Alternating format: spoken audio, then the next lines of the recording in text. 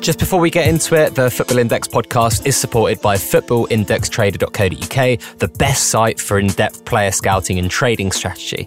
Go to the site now to check out the staggering results from the first half of the season. The consistent accuracy over a long period of time is impressive, and he puts in a lot of hard work each and every week to produce really high quality content. As an exclusive offer for podcast listeners, you can give the site a try with a 25% discount on your first month with the code FIG25. So that's FIG25. And I've also got a video on YouTube which reviews the site, which you should check out as well. So just head over to footballindextrader.co.uk and the code is FIG25. Hello and welcome back to the Football Index podcast, episode 116, the first episode of 2020. I'm hoping everyone had a great Christmas and a wonderful new year. I saw a tweet today saying that 2050 is as close to 1990 now, which is a scary thought. I was like, oh, that is actually mathematically correct. Speaking of maths, the two guys that I've got on are probably two of the hottest FI content creators, data guys out there on Twitter at the moment. Both debutants, both joined in 2019 or in the last several months. First up, PB Hunter. How are you doing, mate? Good evening. I'm all right, mate. Yourself? Yeah, not too bad. You're a United fan, right? So me and Ben are feeling quite smug today. Very. To be fair, you were decent last night. We were awful, absolutely awful. But you did have a good game, to be fair. I think Arteta's, you're playing with more purpose than you were, put it that way. He's got something about him. But Ben, you must have enjoyed that last night. How are you doing? FI Ben. Yeah, not bad at all. Good to see Pepe get a goal. Yes, it was. Hopefully that's the first of many. Hopefully. I mean, you guys aren't here to talk about Arsenal United. This isn't some sort of weird AFTV review or anything like that. PB Hunter, why don't you tell us a bit about your Football Index journey and then when you started doing all these great spreadsheets and a bit about what you're doing? So I started about 18 months ago, probably like most people, just chucking little bits of money into it. I didn't take it too seriously. My background is in modelling. I'm from Betfair background, so I've got a background in odds compiling and data. And it was about the time of the share split. Was that about February? Is that right?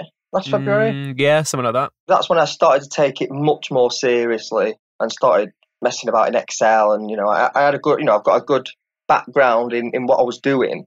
I knew the data was important, but it's only been since, probably just after the share split, that I've been taking it much more seriously and chucking, more money into it.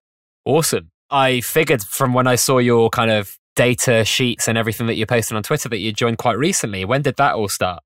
I had a personal Twitter account that I used to use, but then I only really got the FI Twitter account a couple of months ago, I think. I've been doing the data for about 6 months, but it's been an evolving process in terms of learning the platform, because we're all still learning, and working out how best to present the data and get it all together. The model's probably needlessly complicated. I mean, I'm adding stuff up in ZX 746 in Excel, and it gets messy. I've actually just recently started to sort of get everything a bit more organised in Excel. Yeah, I've been doing that about 6 months. It's only recently I thought I was confident enough to sort of share it with the rest of the community, really. Awesome. That's really cool, man. Your sheets have gone down a treat. And serve yours, Ben. Why don't you tell us a bit about your Football Index journey and kind of how the data stuff started for you? Yeah, so I started about 6 months ago. I think it was just before August, about July time. First 2 or 3 months, sort of went in quite slowly, took my time. And then I started realising that in order to get the best players, it was really about research and the amount of time and data you got. And I've always had a background of investing and things like that. So effectively, just started doing data for myself and slowly started putting on Twitter as well after I'd had a look at it. And the community was really helpful, to be honest. So it's just grown from there. Awesome. We've got loads of questions today, loads. So I think I'll probably just get straight into them. Miscellaneous ones first. Oh, actually, this one's for me. FI Momentum. Maybe it's not just for me. It's probably for you guys as well. How regularly do you think Adam Cole listens to the Fidcast? And do you think he should, on a weekly basis, to get an idea of thoughts or questions from Football Index from a part of the FI community? An interesting one. I'd like to think he does. I think you could argue it's like with the Q&A that he did the other week. I think that was really, really useful. It was really good. You probably know more than I do, Fig. I would have thought some members of the team listen to it. It would make sense. Think that about things like Slack as well. They surely must have not an insider, but that type of thing, listening to the community. It'd be silly not to. I mean, you need to get to know your customers, really. Yeah, As you scale a startup, it's obviously super hard to keep that kind of touch point with your customers. And obviously, my podcast isn't a reflection on every customer's thoughts. I mean, I remember meeting Kieran for the first time ever, and he was like, I listened to your show, which was funny. The guy who does the product, and he's the COO basically as well. It would make sense. It's such a unique, not product community, it's such a unique thing that they need to get the inside track, if you like. They need that to grow the product and to understand its customer base. I mean, I'm hoping Adam listens. If you are, Adam, cheers. Good evening, I appreciate it. Good evening. Wouldn't mind that Audi if you don't mind, Adam. Yeah, please. Has that been done? Is that today, the draw? Has it been done? Supposed to be today, isn't it? Yeah, I think so. I hope we get interrupted by a call. That'd be great. Yeah, that'd be brilliant. Bring, bring, bring, bring, bring, bring. Live winner. I'm sure someone would be brewing up conspiracy theories faster than you can say conspiracy. Oh, don't start with that. Right. Got another question here from Aaron Patlis. Hi guys, do you both have any FI related goals or milestones set for 2020? And if either of you have won the recent dinner date with Adam Cole, what questions would you have put forward to him? So let's go for the last one first. And he does say, and thank you for all the great content you publish on Twitter. So Ben, why don't you tell me, what would you ask? What would you be talking to about with Adam Cole if you got that dinner date? Yeah, cheers for the feedback first, Aaron. I don't know, I guess it'd have to be FI related. I'd probably ask him, my main concerns, to be honest, are the territory expansion and the plans for media for MB. I'd quite like to know where that's going, as I think it would affect my trading. I don't know, what do you guys think? Definitely, the MB thing it's frustrating because it can be such a huge part of the product, but it's just not done well. A lot of the conversations that I've been having with traders and mates is that MB, it's just so obvious to see how much potential there is. It's like when there wasn't MB, a lot of traders were like, well, why aren't they doing this with actual performances? And then they've kind of worked a lot on the PB side, which makes sense because I think that's what's attracted most traders. But MB still has a lot of potential. And I think you're right there, Ben. I think there's been a lot of speculation about what they could do with the kind of MB side of things combined with expansion of territories. I think I read somewhere, I think it may have on Twitter yesterday, where they would, I can't remember who it was, about incorporating some sort of the social media aspect of things. And obviously that is very open to manipulation, but I think that needs to be looked at as well. But also because obviously at the moment, it's essentially English teams and English players who win MB, bar a few of the likes of Pogba, but obviously he's playing in an English team as well. Just if they open territories and they open MB to those countries, what the likes of Mbappe and those kind of boys going to start getting in terms of MB, it's going to be massively different. It'd be interesting how they did it. Let's say for Germany, would they just have almost a separate German platform where it was just German media and they almost want separate divs? But that seems like that would be very messy. I think that's too complicated. I do, yeah. Or do they just add German sources? But my concern would be translation issues. That could. I don't know how they can do it. I think first and foremost, I would work back from what are the main issues with MB, right? First of all, the main issue is the FI have not designed their own kind of matrix for MB. I would say that is the overwhelmingly main issue. So that's first step, right? Stop the United bias, stop Danny Rose getting double points just because his second name's Rose. Like Victor stupid Lindelof. Things like that. Victor Lindelof, just because his name is Victor. And then I think they move on from there because, look, there are loads of big steps that FI could take with MB, but take the easiest to solve one first that would have a reasonably big impact. And then I think you look at I think there's a couple of things that you could do. You could have a global payout, or you could basically have what they do for PB, where you have a winner from each country and then a star overall winner, if that makes sense. So you could do something like that. Yeah, that does make sense. It's just about getting the media sources, I think, would be key. Obviously, if people are getting Germany, because that seems to be the one that was mentioned, they're not going to be interested in reading the Daily Star in Germany, It's difficult. Yeah, it is tough. We've strayed from the question at hand because, PB Hunter, you've almost gotten away with not answering this one. If either of you have won the recent dinner date with Adam Cole, what questions would you have put forward? I think mine would be matrix-based. In terms of the data, it's so solely reliant on the matrix.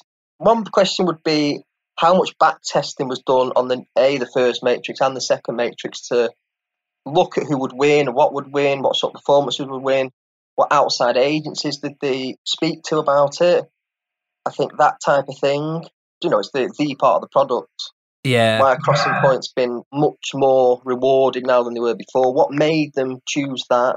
I kind of really sympathise with you there, actually, because when that happened, the table was flipped so massively that we kind of didn't question it. Whereas if FI came out and kind of explained each decision, it would have been quite nice of them. Obviously, people, I think, general consensus is that this matrix is better, but it would have been good of them maybe to come out and explain, why have we just added this many points for crosses? Why have we reduced game-winning goal and increased goal points, etc.? It feels random. One very specific question I'd ask him, just because I feel it would give a good insight. Why is a win 18 points and not 20? Why is it such a specific number? I know that seems random, but I honestly think that would give some insight. I think the thing that you talked about there in terms of modelling the matrix, maybe that it was 20 at one point and then they've done a lot of modelling and they've realised, well, it's too weighted in favour of teams that are winning. And then they've reduced it by a couple of points, done a lot more simulations and gotten kind of more of a nice balance that they wanted. I'd like to think that how thorough it was. I would. What about FI related goals or milestones set for 2020? Ben, have you got any?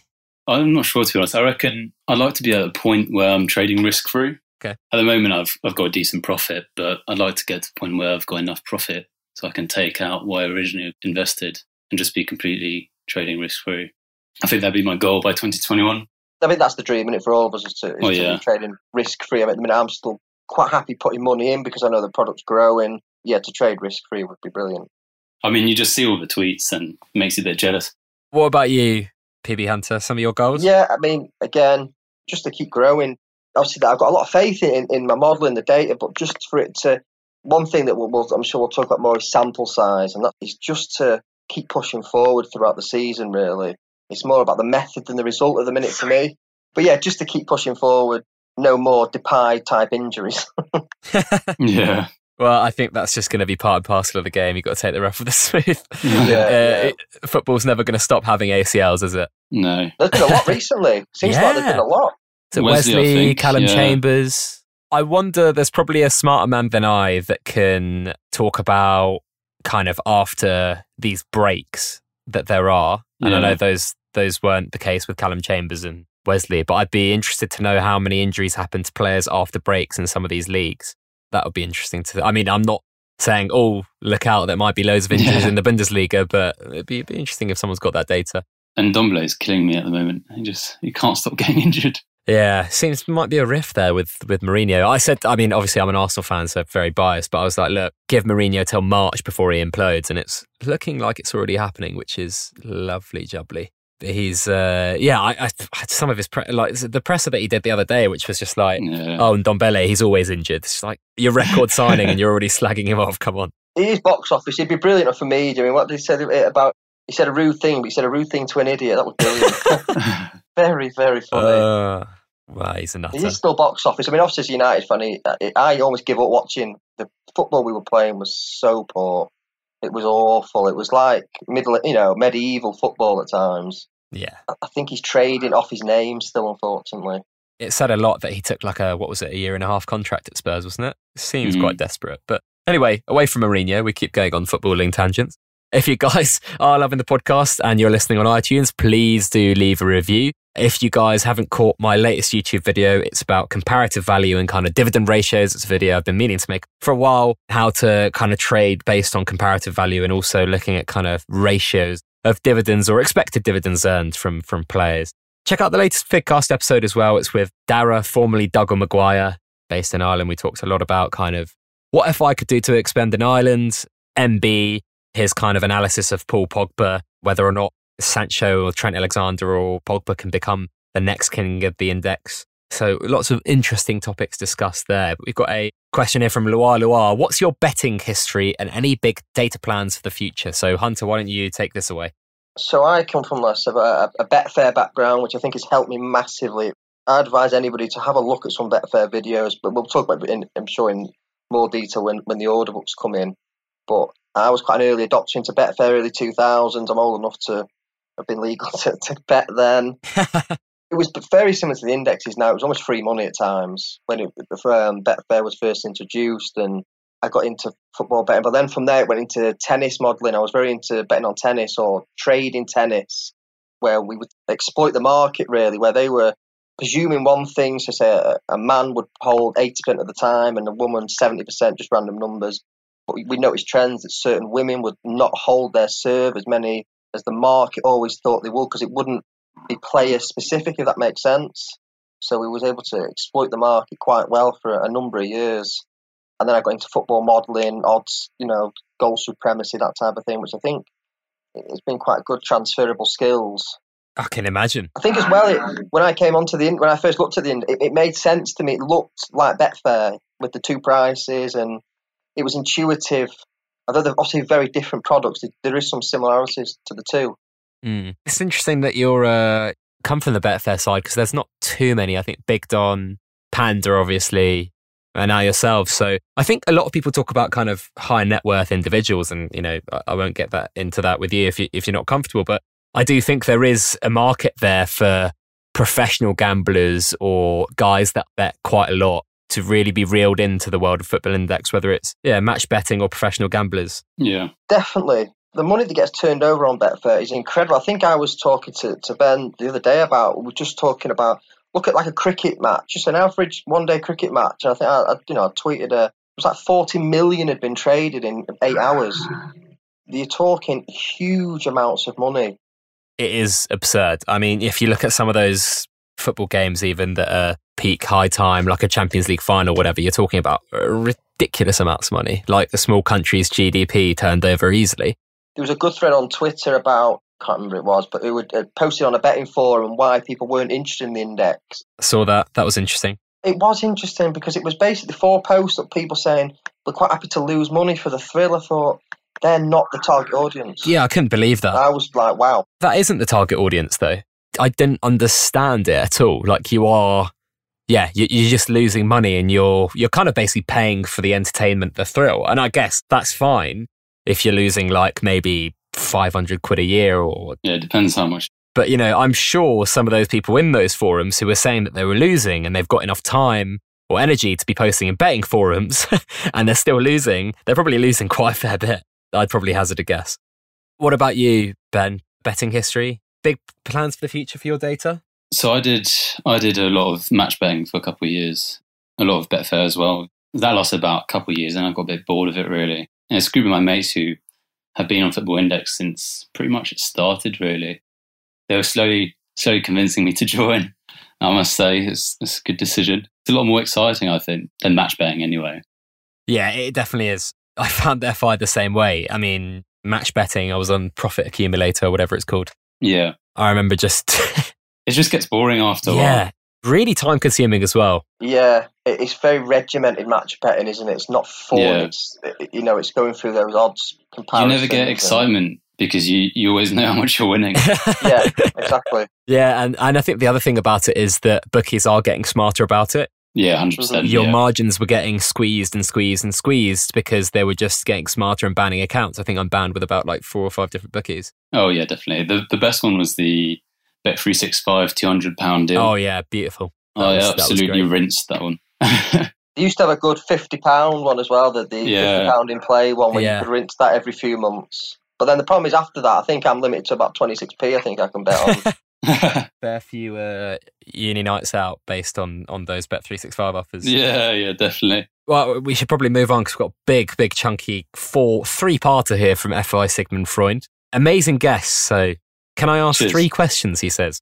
1, how should traders account for age when assessing value? I think Hunter and I both agree. Age is quite an important factor. And I think as much as youth is debated, it always tends to cycle back to it from what I've seen. So it's always important when you're looking at value because potential is just a huge factor driving the price behind all players, both in the real world and in FI, really. If you just look at the value of players like Reina in the real world, it's huge compared to what it used to be. So it's always something I include in my models. You are correct, actually. If you think about how football has moved, we've gone from paying quite a lot of money for X player. Well, actually, you're going to have to pay £40 million to get Rodrigo, and he might be a flop. Or you're going to have to pay £50 million for Vinicius Jr., and he might be a flop. There's Mane Dembele, 150 million euros, he might be a flop. So, I mean, they paid the same amount of money for Dembele and Coutinho. I don't know what you can read into that, but it's certainly interesting. It's crazy. When they got Neymar from Brazil, it was like 80 million euros. So I think football has moved slightly in that direction, where I was talking to the guys that I do the State of Play podcast with. We were debating Koulibaly, and one of them was like, I really think that City are just going to slap down 80, 90 million for him in January. And I was like, hold on.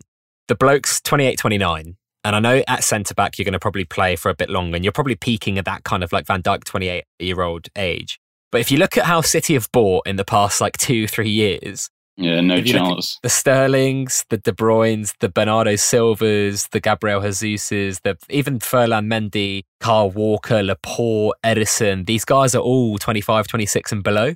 And I said to him, like, if you think they're going to just suddenly pay more than they've paid for anyone in like the last 5 years for a centre-half who's 29 or whatever, 28, 29, I just don't think it's going to happen. No. The problem with age on FIs is you have to pander to the market. You know, a player's only worth what someone is willing to pay, and that's an obvious thing, but age is very subjective. I've spoken to Mr. Freund, who's very articulate on Twitter. He really is very good. He is a smart man. He is. And I've spoken to him on a few occasions about age, and actually when I do my next update of my Index R, there's going to be an age incorporated in it now. But it's so difficult. One thing I like to say is that the market always assumes best case scenario.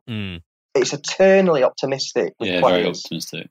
And also one thing that doesn't get spoken about is resale value. It's great talking about yield, but in 3 years, if your players dropped 50% just because of age, then the yield calculation has to change. And that's something that isn't, this 3-year bet that we all talk about. But then at the end of that 3-year bet, you need a resale value. Messi, for instance, if you buy him now, he can't be a 3-year bet. No, depends how much he yields, right? It is, but then that yield will be nothing compared to what will his resale value be in 3 years' time. Yeah. I mean, again, it depends how much the market grows. Depends how long you're trading, really.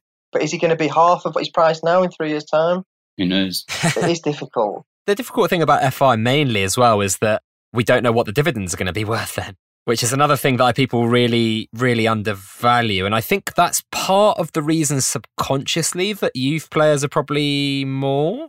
Because, like, if you buy... I said to someone the other day, how many Sancho would you buy if you knew that dividends would be increased by 50% 3 years from now? Yeah, I mean... It's an interesting kind of thought experiment. And my other question to you boys actually would be, what do you think is priced more wrongly at the moment, or what's more inefficient? And we were debating this in one of a group chat that I'm in. It was after the thread, I think, that you guys probably saw on Twitter today about those pricings. It was between Sigmund Freund, I think, Lee, SOTD. I said, okay, what do you think is more inefficient? Youth players on FI or players that are 31 and above? It's interesting that I was just looking at this today. So the average PB in the league games is 26.9, the average PB age, sorry. And the mode, so the most common age group winning is about 25. Mm-hmm. So it goes pretty much all the way to 30, 32, I think. So when you're looking at who's winning more PB, it's quite difficult because there's hardly any 32-year-olds and hardly any 18-year-olds winning, really. It's slap bang in the middle. It's tough. Yeah, that is. I mean, the two 32-year-olds I can think of, I think Payet and Messi, who really do, bring in the dividends. But that's a difficult question because the youth market, again, it's based... Lewandowski? Yeah, he's a guy, Lewandowski, I think. How old is he? 30-something? 31, I think. Yeah, 31, I think. I also think as well, the prices, I mean, this is, subjective. I do think they have a dividend increase built into a lot of the prices, which is why we don't see, or we haven't this time, the big rises since the dividend increase. I think some prices have the market's very mature in terms of it's new. We've not seen player cycles. Everyone's still learning. I do think there's dividend increases priced into some players. Some players for sure, but I think in general, throughout the market, it probably isn't.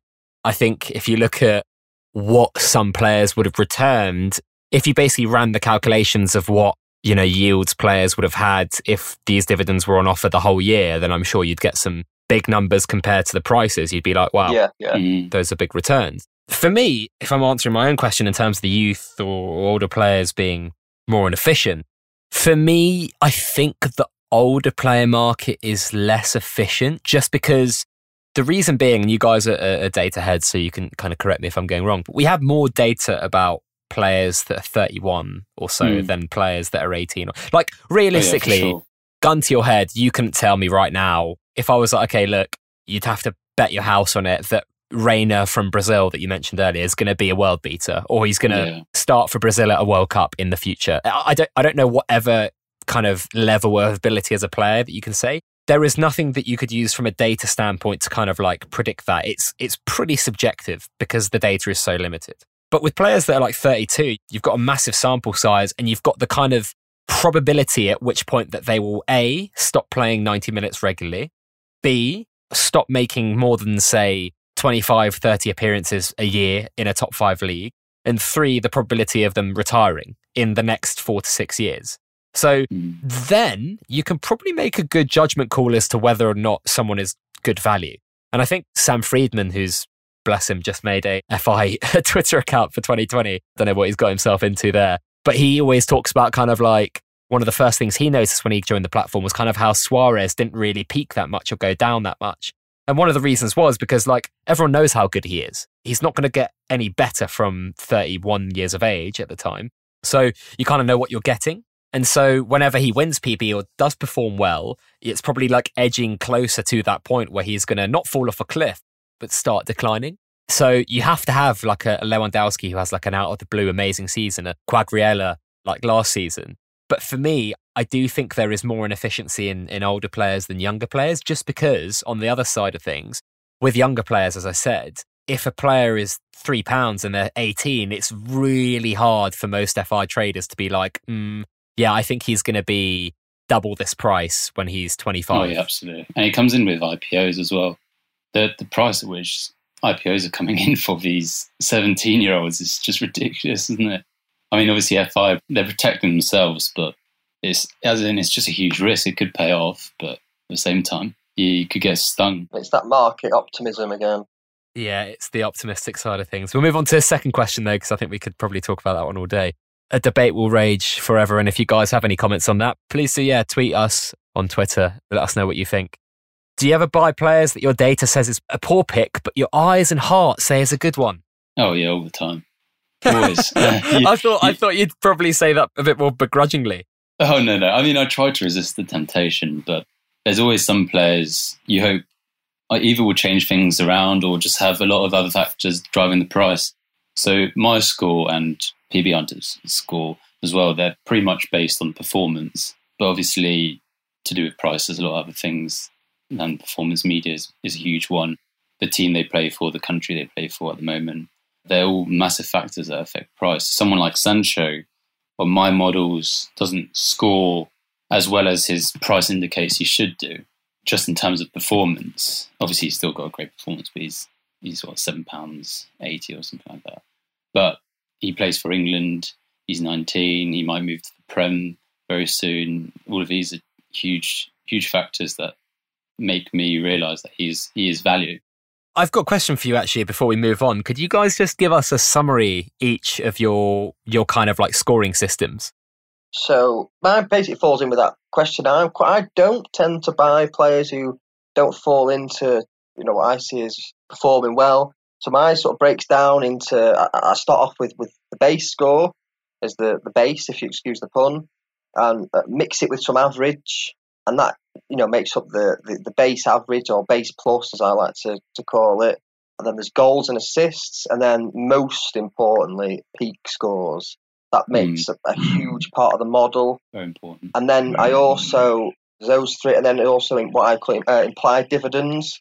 Started off from Index Gain doing implied dividend. No one talks about it. It's a fantastic metric. I've now devised my own. So obviously it gives like implied dividends, what dividends their score would have won, or you would expect it to win, almost like an XG, but for dividends, if that makes sense. Expected dividend return, yeah.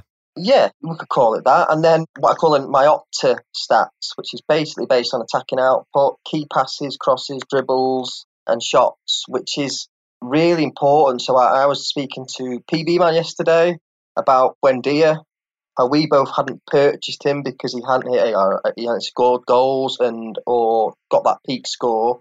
but he was the top, right at the top of my model for those who hadn't had a peak score. Him and Pellegrini from Roma, very similar players in terms of they're not the goal threat, but they're very creative, and I think that's a big part of the model as well is the stats. Interesting. PB Hunter? I mean, Ben, I keep getting you guys confused, sorry. Yes, so, no worries. The Ben score, I've tried incorporating... The Ben score, very well named. Very imaginative. I've tried incorporating a performance score along with it now, but essentially it looks at their performance, so their PB average, to an extent their PB base, PB max, their peak score. Then again, I incorporate some factors depending on which position it is, key factors like key passes, big chances created, things like that. And that provides a performance score. And from that performance score, I then adapt using the price and their age to come out with what produces the Ben score, which is essentially trying to give a ranking or a score for the value of those players in terms of performance only. Going back to the first question, I do always look at the score before I buy a player. I wouldn't buy a player who had a terrible ranking, but I just think there's other things to look at as well, and that's why I always reiterate that doing your own research is always really important. Well, we'll move on to that question that I just asked, the buying players with your heart and not your head, so it may seem. What kind of situations has that arisen in PB Hunter? As I say, I don't often. In fact, I'm just trying to think of an example when I may have. I mean, I don't. It's like betting on your own team, isn't it? It's almost that type of thing. You don't bet on your own team. I mean, I watch a lot of football, but I work from the data first. I mean, I'm here because I believe in the data and my my model. Just trying to think of a player who I did buy because I like the look of, and I honestly can't think of any. A principled man, unlike our friend Ben. It's like with media. It's like I know people you could look at buying people for media, but I have no interest. I don't look at the media ranking. I have zero interest in the media at the minute. So that doesn't come into it either. Fair play. My score would be the first thing I look at when I buy a player, and then I'd go from there. So someone who may score maybe not in the absolute top range, I have a look at and think, are there other factors that may increase his price, essentially. But those who do score high, I'm quite likely to get on. Obviously, it'd be silly not to. I've just started to work on a youth model, which works slightly different. So I take the base score as sort of 75% of the overall score. Then I'll use the OptaStats, but then I adjust it for players playing in weaker teams. So I think Tonelli in Italy, can't remember who he plays for. So his base is higher than his average, which is, it's a strange, because they lose in points because they lose they're not games, getting the win yeah. points. So it's players like that, basically, who have got potential when they move to a better team. And that's something I quite like to do for young, under 21 type players. And that doesn't include peaks, because if they're playing for a worse team, they're not as likely to get the peaks. But if they've got those underlying numbers, if they get a move to a good club, then... At the same time, it's also interesting looking at their importance in a team. So as a sort of counter-argument to your point, is if a player is playing in a poor team, for example, as a centre mid, they may be hugely important to that team. And that's why they're scoring so highly as a PB base. And then if they move to a team like Man City or something, they may become one of the less important players and lose that factor. Definitely, especially with the set pieces. I think we've seen that with, I'm going to butcher his name, Kulusevski. Yeah, the decrease on him was crazy, but I think he obviously had, Premier Links priced in. Yeah, I think it just totally depends where players move, and there's going to be the kind of people that think he's going to drop selling first, and then people that predict people are going to sell but don't actually think he's going to drop selling. And then you'll have people buying who are like, okay, that's a fair price. So I mean, that's what happens with the manager changes as well that we've seen recently. The likes of Mourinho when he moved to Tottenham, Dele Alli absolutely shot up. Obviously, he has been performing very well. Eric Dyer as well for some greatness. They're perfect examples of how a managerial change or team change can make a huge difference to a player. It's like with Liverpool now. People say Liverpool, great, sad for me, but doing great. But their PB scores are just not that good. I think we've talked about, myself and Ben have talked about it. Yeah. It would almost be strange if Klopp left, people think, oh no, but some of their players' PB scores could improve. It's a strange one. Yeah, obviously there's Trent and some of them destroying it, but the forwards especially, they don't score as highly as you'd expect them to. They're not very... I mean, I guess that the one thing you'd say about their forwards is that none of them take penalties or usually set pieces, which is one thing. And then their wingers kind of play more as inverted forwards, so they probably don't cross that much. But yeah, no, I do know what you mean. None of them are Trent, basically. No. Yeah. It's a very strange, unique style of football, though. You've got like a kind of quarterback right back that basically does most things for them. So yeah. We'll move on to, we've got loads of questions, bloody hell. That's only second question 2. Data. Rawhide. How do you assess how far back to go with data that you're using? And how do you assess the limitations of the data you are collecting and using? Pretty simple, really, in terms of me. The current matrix, so I only use this season. Last season's matrix is pointless.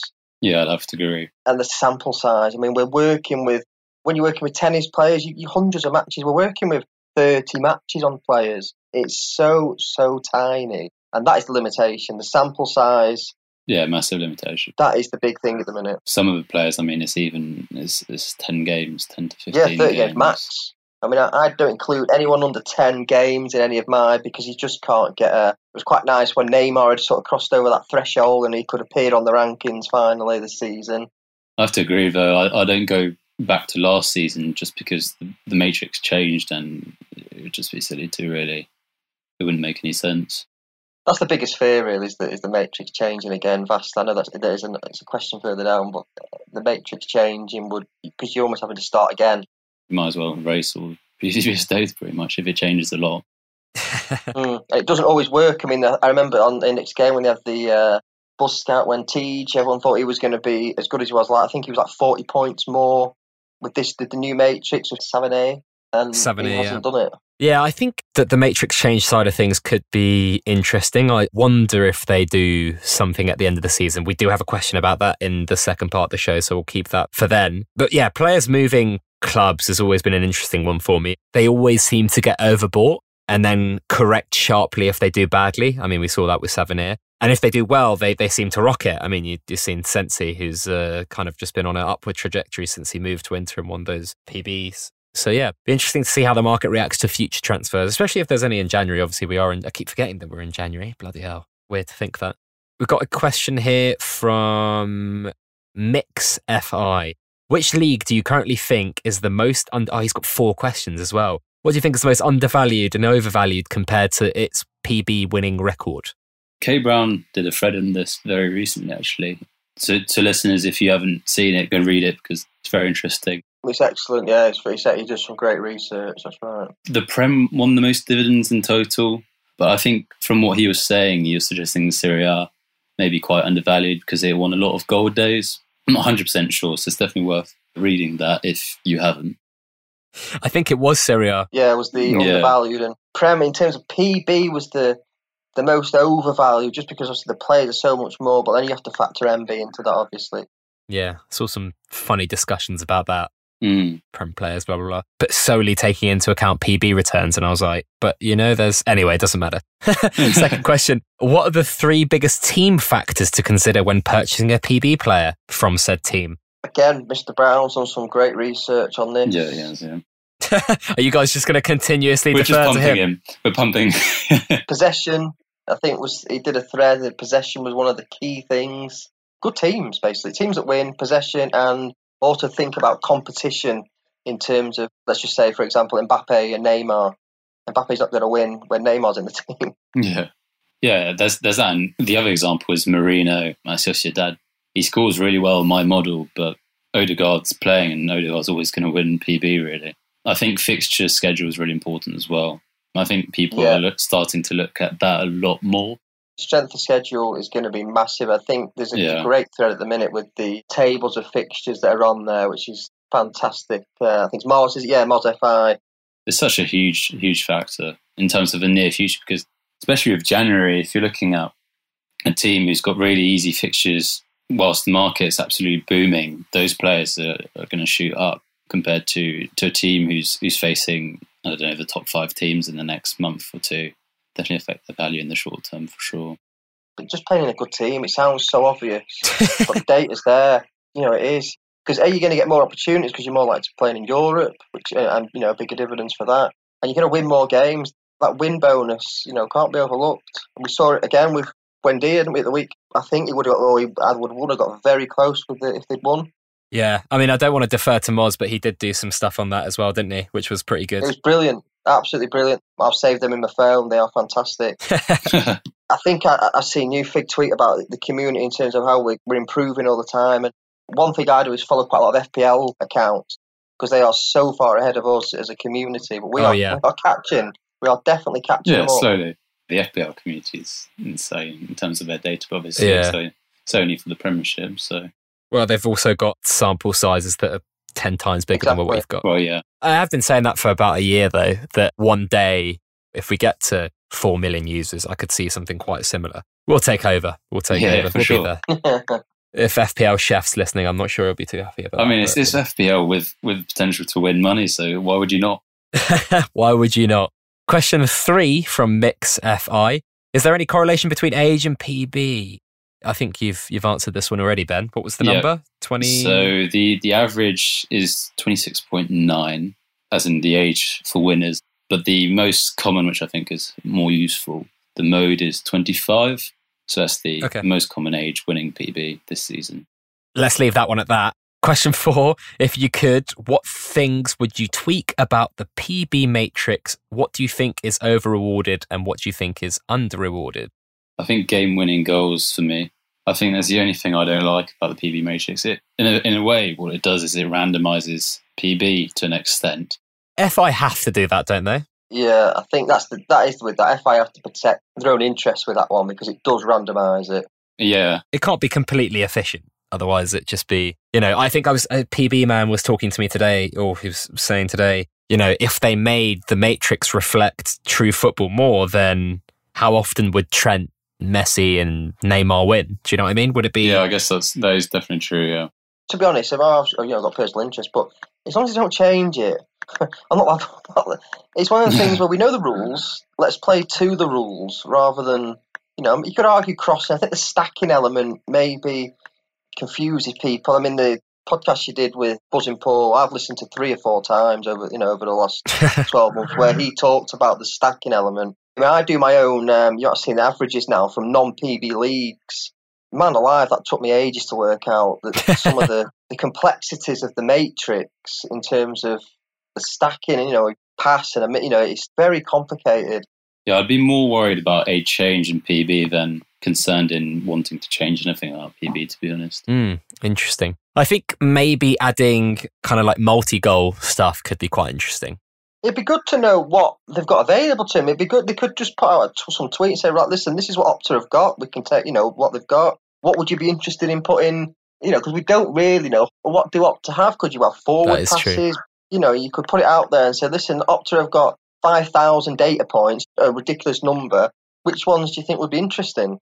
They did a survey, didn't they, at the back end of last season that I think helped them craft the matrix that we've currently got. So maybe something similar again, like how's the matrix? Do you prefer it now than before? If most people say yes, then well done FI. And then if there's other things that you can add. Yeah, I think crossing's the only thing that people, obviously with Trent and Kostic with his, 500 crosses a game. There's a few like that. I think crosses from set pieces for me are more of a, not nuisance, probably annoyance than in-game crosses. Yeah, no, I agree. I think when I load up SofaScore, the first thing I like to do is look at the little heat maps in the corner flags. So if I see that in a player that I've ranked well, I thought that is a big thing for me. So straight away I know. If you really look down on who scored some of the sort of hidden stats, you can see who takes free kicks, who takes cut, and that is a big thing.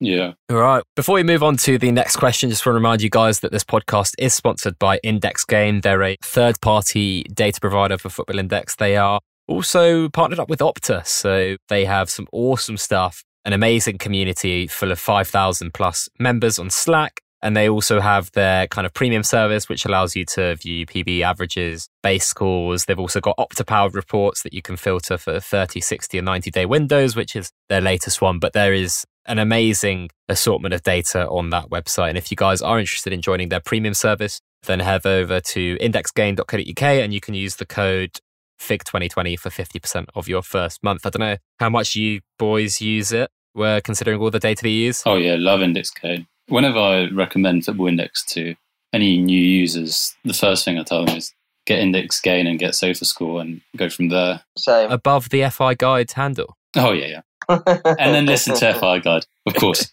It is brilliant. The Slack community it's a little less toxic than Twitter. Little less. There can be, can be a little bit fraught at times, but the Slack community is very good. There's a lot of good info in there. The Index Gain itself, the stats on there. I mean, I like now they're going to be excluding internationals from some of them. It's a fantastic resource. It really is. I couldn't speak more highly of it, put it that way. Well, that's a ringing endorsement. We've got a question here from EJ Footy Index, and this was actually, I think, the most liked question, so this is going to be a big one. Do you think FI need to come out with their plans for the Euros sooner rather than later? The sweepstake for the 2018 World Cup was meh, in my opinion, and the Bronze Day equivalents during the group stages were a bit dull. Do you think Silver Group, Gold, knockout phases? It'd be nice to plan properly. So what do you guys think?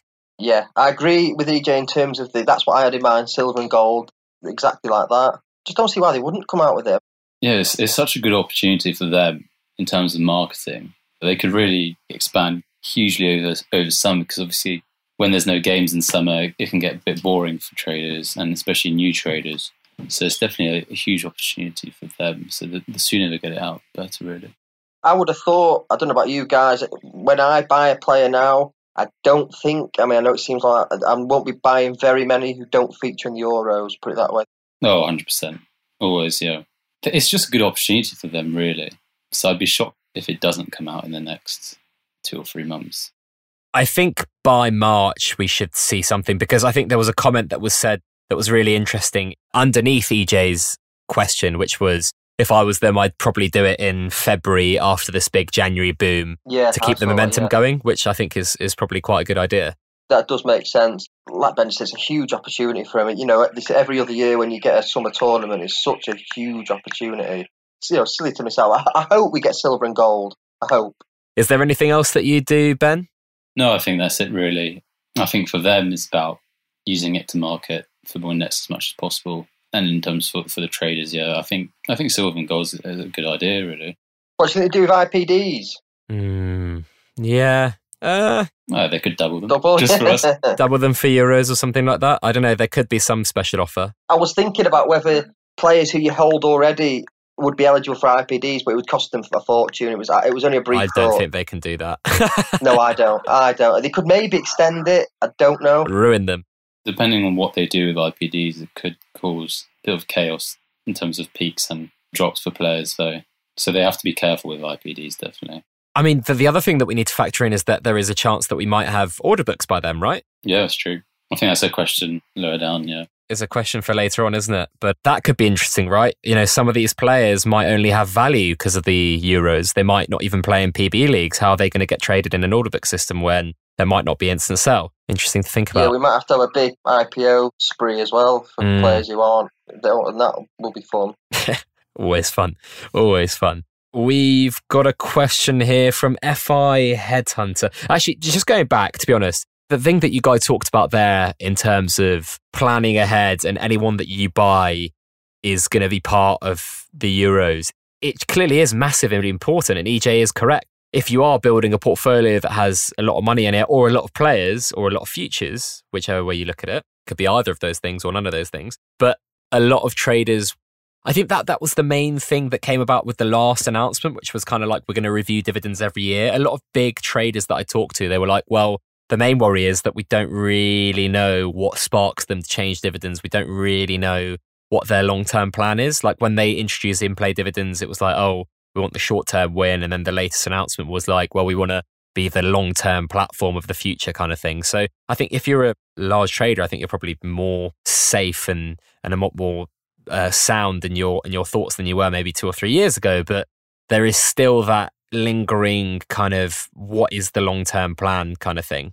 Oh yeah, definitely. The uncertainty is not good at all. I think there is little bits of uncertainty, but that's that's the product. It's new, it's still developing. That's the way it goes. Oh, 100%. When you've got something this kind of disruptive, there's always going to be that kind of side of things. Yeah, definitely. We've got a question here from FI Headhunter, actually moving on now. He's always asking questions. When assessing a new buy, what's the first or single most data variable you look for?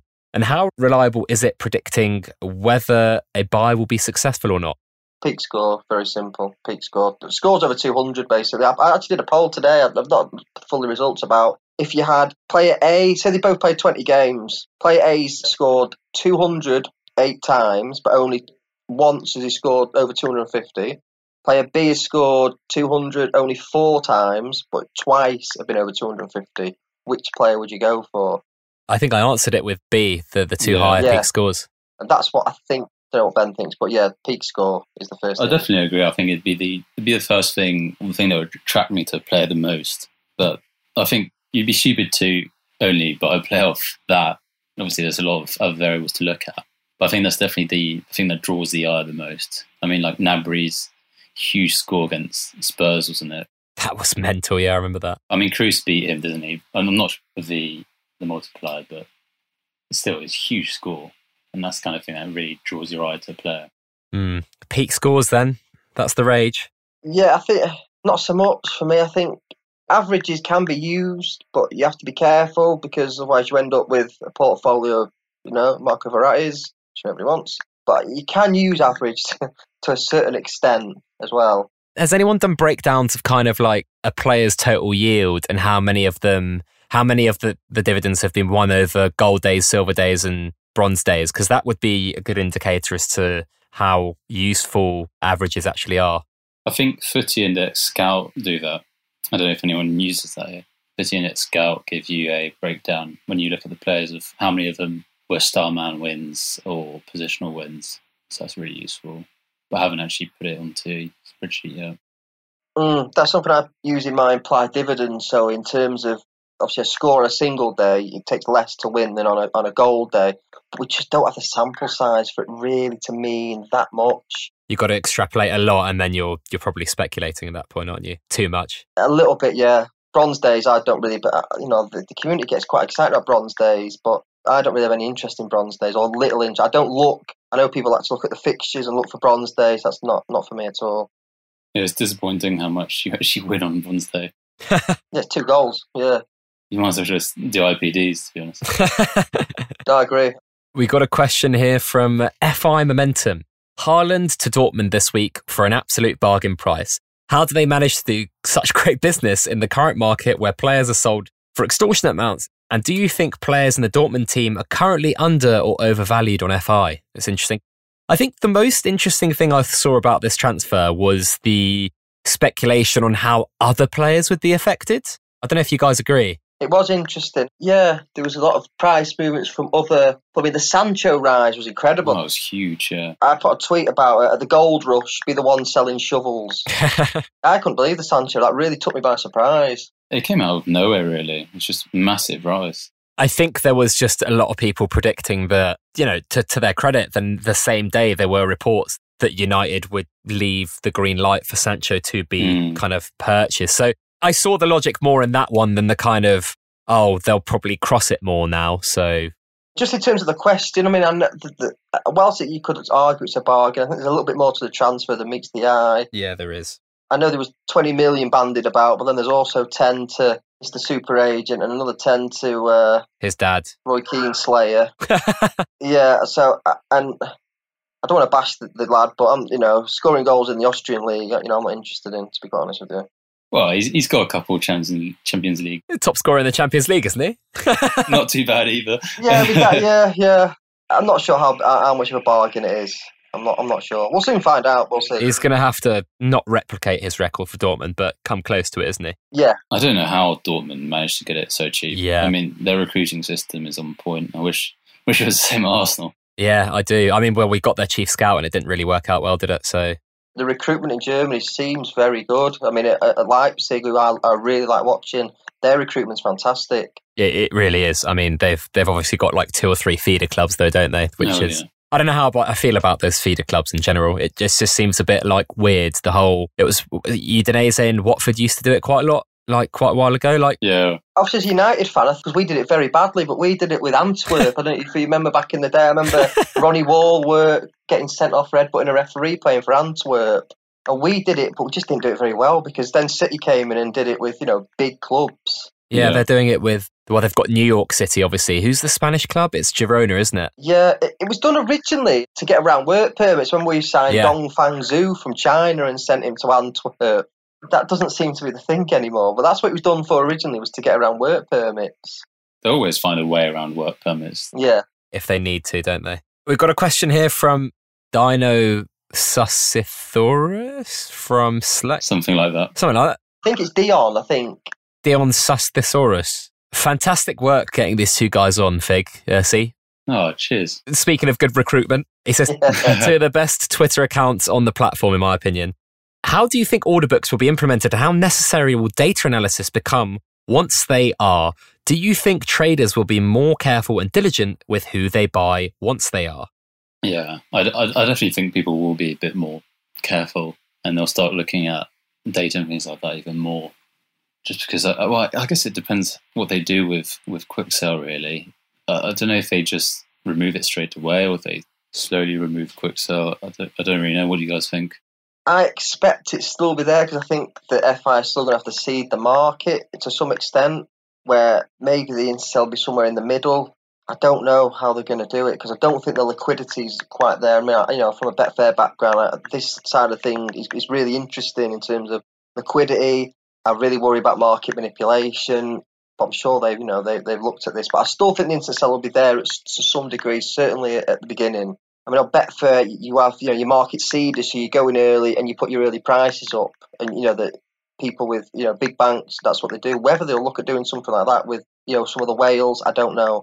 What's your gut telling you, though? How do you think that they'll implement it? And how do you think it will be best to be implemented? I think it'd be like that. You still have an IS, an instant sell, but you need to keep it simple. I think whether they have three prices, I mean, even now, some people don't understand that there's a market sell. So it's education as well that's key. I've seen quite a few people still worried about if they implement order books, would it scare away the smaller traders who don't really understand how to use them in a sense.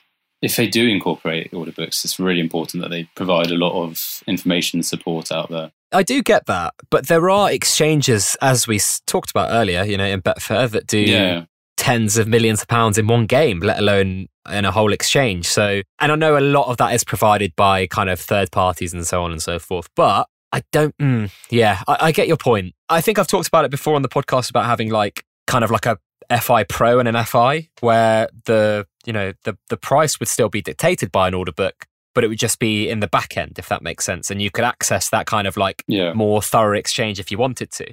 Again, with Betfair, you have the market depth. You can go on the basic Betfair website and it's all pretty simple. You download an API tool and you open the ladders. I don't know if this means anything to you fellas, but you open the ladders up and you can see where every pound is in the market from the top to the bottom price. And this is where I think you tweeted Fig about things that will happen next year, and I said about price resistance points. I think the market could get really analytical with candlestick sort of pricing. I think we need more liquidity for that, though.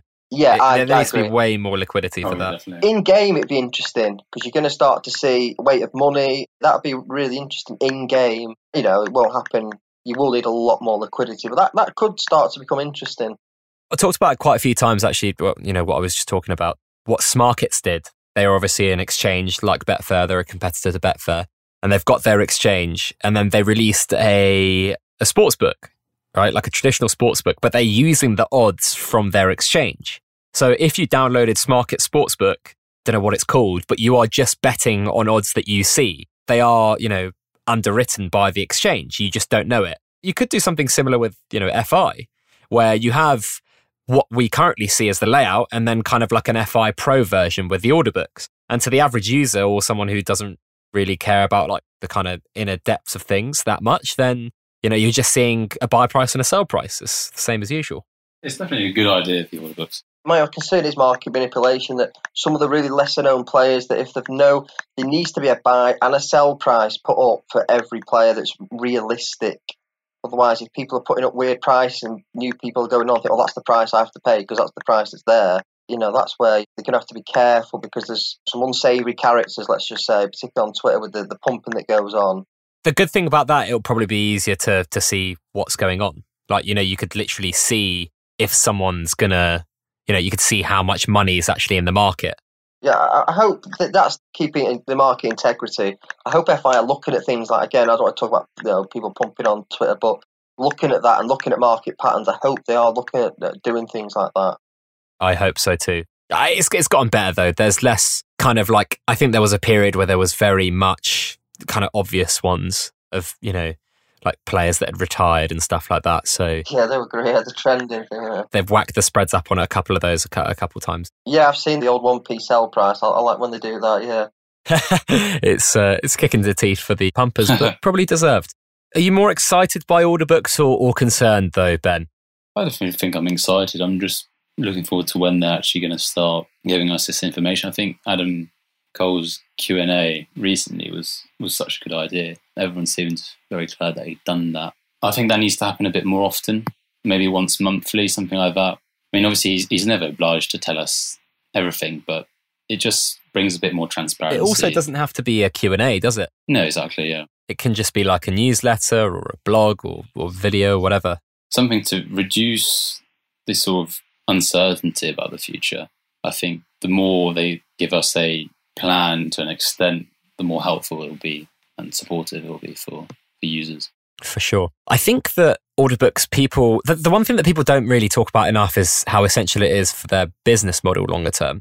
I mean, people talk about their kind of like their own portfolios, whether they're scared of like it and how it's going to affect their trading. But for FI as a business, this is like the biggest step that they're going to partake in since Instant Sell or since PB probably. They need to take themselves out of the market, if that makes sense. As it stands, they're a trader in their own market in a weird sort of way. Yeah, I mean, I suppose a lot of exchanges do have liquidity providers, and that's what the aim is for FI. They want to become the liquidity provider to a lesser extent in the future, because at the moment they are kind of the be-all and end-all of Instant Sell. Yeah, well, they take the risk, don't they? They take the 2%, but they take the risk. Yeah. You could maybe look at doing something like that, where the Instant Sell, they take the 2%, and the order book, they don't take the 2%, maybe 1%, I don't know, something like that. I kind of always thought there is enough liquidity, but I am interested to see how it works in terms of the buy and sell orders. If they don't, like, does the money have to come out your cash balance? Is that going to leave people kind of spread thin quite a lot? What concerns me is that I don't want it to become a fastest finger first market. So whether they would put on some sort of in-game delay, I don't know. That concerns me, is the fastest finger first type thing. That goes on to the next question as well, I think, in terms of the IPOs, is they need to be careful that it doesn't replicate what's happening with the IPOs at the moment, which is the fastest finger first. Yeah. Yeah, the question's from Morts. How about now IPOs are so expensive, it's much harder to unearth a cheap gem and get a massive, massive rise? Any thoughts on that? Yeah, IPOs are just... it's great for making a quick buck and things like that, but it's really not working, I think, at the moment. You're getting people who are making lots and lots of money because they've got bots, or they're just spending the whole day searching a name. And then you're getting people who are getting massively stung. Some players are ridiculously overpriced. I think that definitely needs to be something that needs to be addressed maybe before order books. I think it's got to be in tandem with order books, doesn't it? Yeah. You'd think it'd be together. Like I said, when the NASDAQ thing comes in, if that's all incorporated together, I think just in terms of the price, in terms of hidden gems, obviously they are expensive, but you got to think of the market growth that we're hoping for. If the top end gets stretched out, you still could see 200% rises in these players. You can't IPO them at just 25p because the money comes out the existing market. They lose a huge amount of money. It'd be interesting to know what process takes place behind the scenes. I mean, the prices seem random, and the prices don't really mean anything that they get IPO'd at anyway. But it'd be interesting to see what sort of research they do behind the scenes, and how do they come up with these prices. What would your process be, Hunter, if you were going to price players on Football Index? If you were them? A very good question. I think you'd have to do, and I know people, this is one thing people do not like to, is comparative pricing. You'd have to look at that, you'd have to. But then it's very difficult. They should have the data, really. Should look at other players of the similar age, position. We talked about earlier how it's hard for traders to value young players. So how do FI price Reina that came out the other day, the Brazilian guy that we talked about earlier? Like, how do you, when there's so limited data, how do you price him? Very optimistically. There's youth scoring. They're going for the optimistic scenario. I think people will follow that, really. In a way, they don't actually have to price in. The market prices them for them.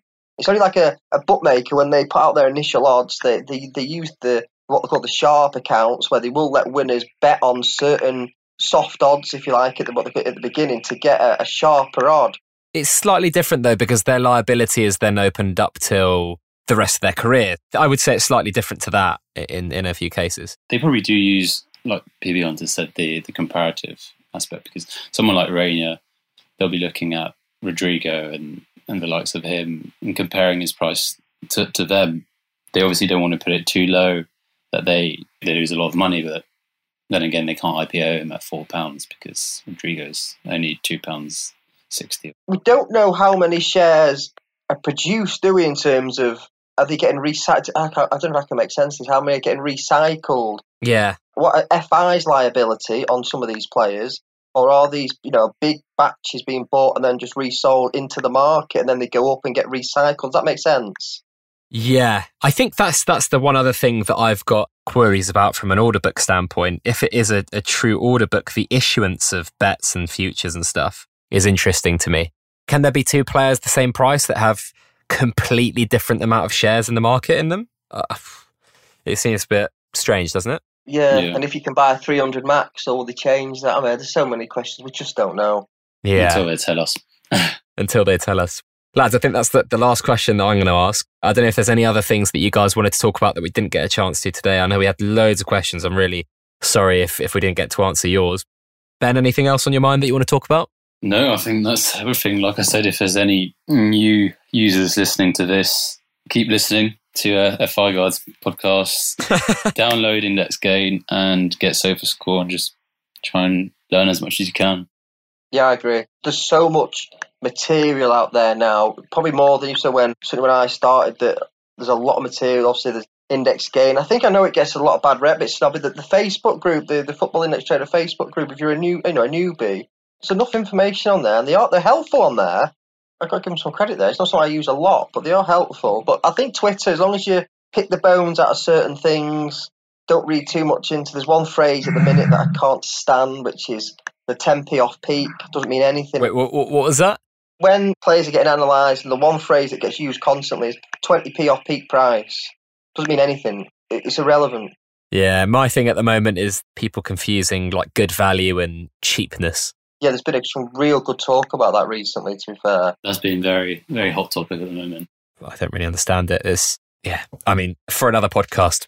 One piece of advice, if you were, because I think I've had a lot of new followers recently, probably a lot of new listeners. What would be one bit of advice if you were starting out right now, PB Hunter, apart from listen to the pods and download SofaScore? Yeah, the Fig Guide, obviously. Just take your time. Don't rush in. Start small.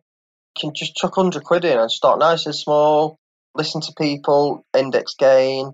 Look at not so much the patterns in the market, but understand the rules. I'd say diversify as well. Yeah, massively. At the beginning anyway, until you know what you're doing, it's important to diversify so you understand what goes up, what goes down, and why. That's actually been my bit of advice to new users quite recently, actually. They've been like, oh, who do I buy? And it's like, well, you're going to figure out a strategy that suits you. If I just tell you who to buy, that's not really going to work. I don't tend to do that to people. I just kind of say, buy a variety of players and see what suits you, your strategy. And depends how much time you've got. And like what you start, like I don't really do IPDs. It's not for me. I'm a long-term holder. I will look at them, but it's not for me. Yeah, that's what we've got time for. Hunter, where can people find out more about you? I'm on Twitter at PB Hunter FI, on an Index Gain with the same name as well on Slack. I definitely recommend people get on both platforms. Awesome. Ben? Yep, I'm also on Twitter at FI BenMan. That's it, really. I'm only on Twitter. Keeps himself to one platform. Yeah, as I mentioned before, sorry if we didn't get to answer all your questions. If this is going to be your first commute of 2020, I'm sorry they're back. If you're not commuting, I hope it's a good start to your decade doing whatever you're doing, cleaning a toilet, doing some spreadsheets. Just to remind you guys as well, Football Index is a gambling platform. Only bet what you can afford to lose. And if you've just joined, welcome to all the fun. Stop when the fun stops, but lots of fun to come still. There's lots of fun to come. Just the beginning. It's just the beginning. Cheers for listening, everyone. Have a great day.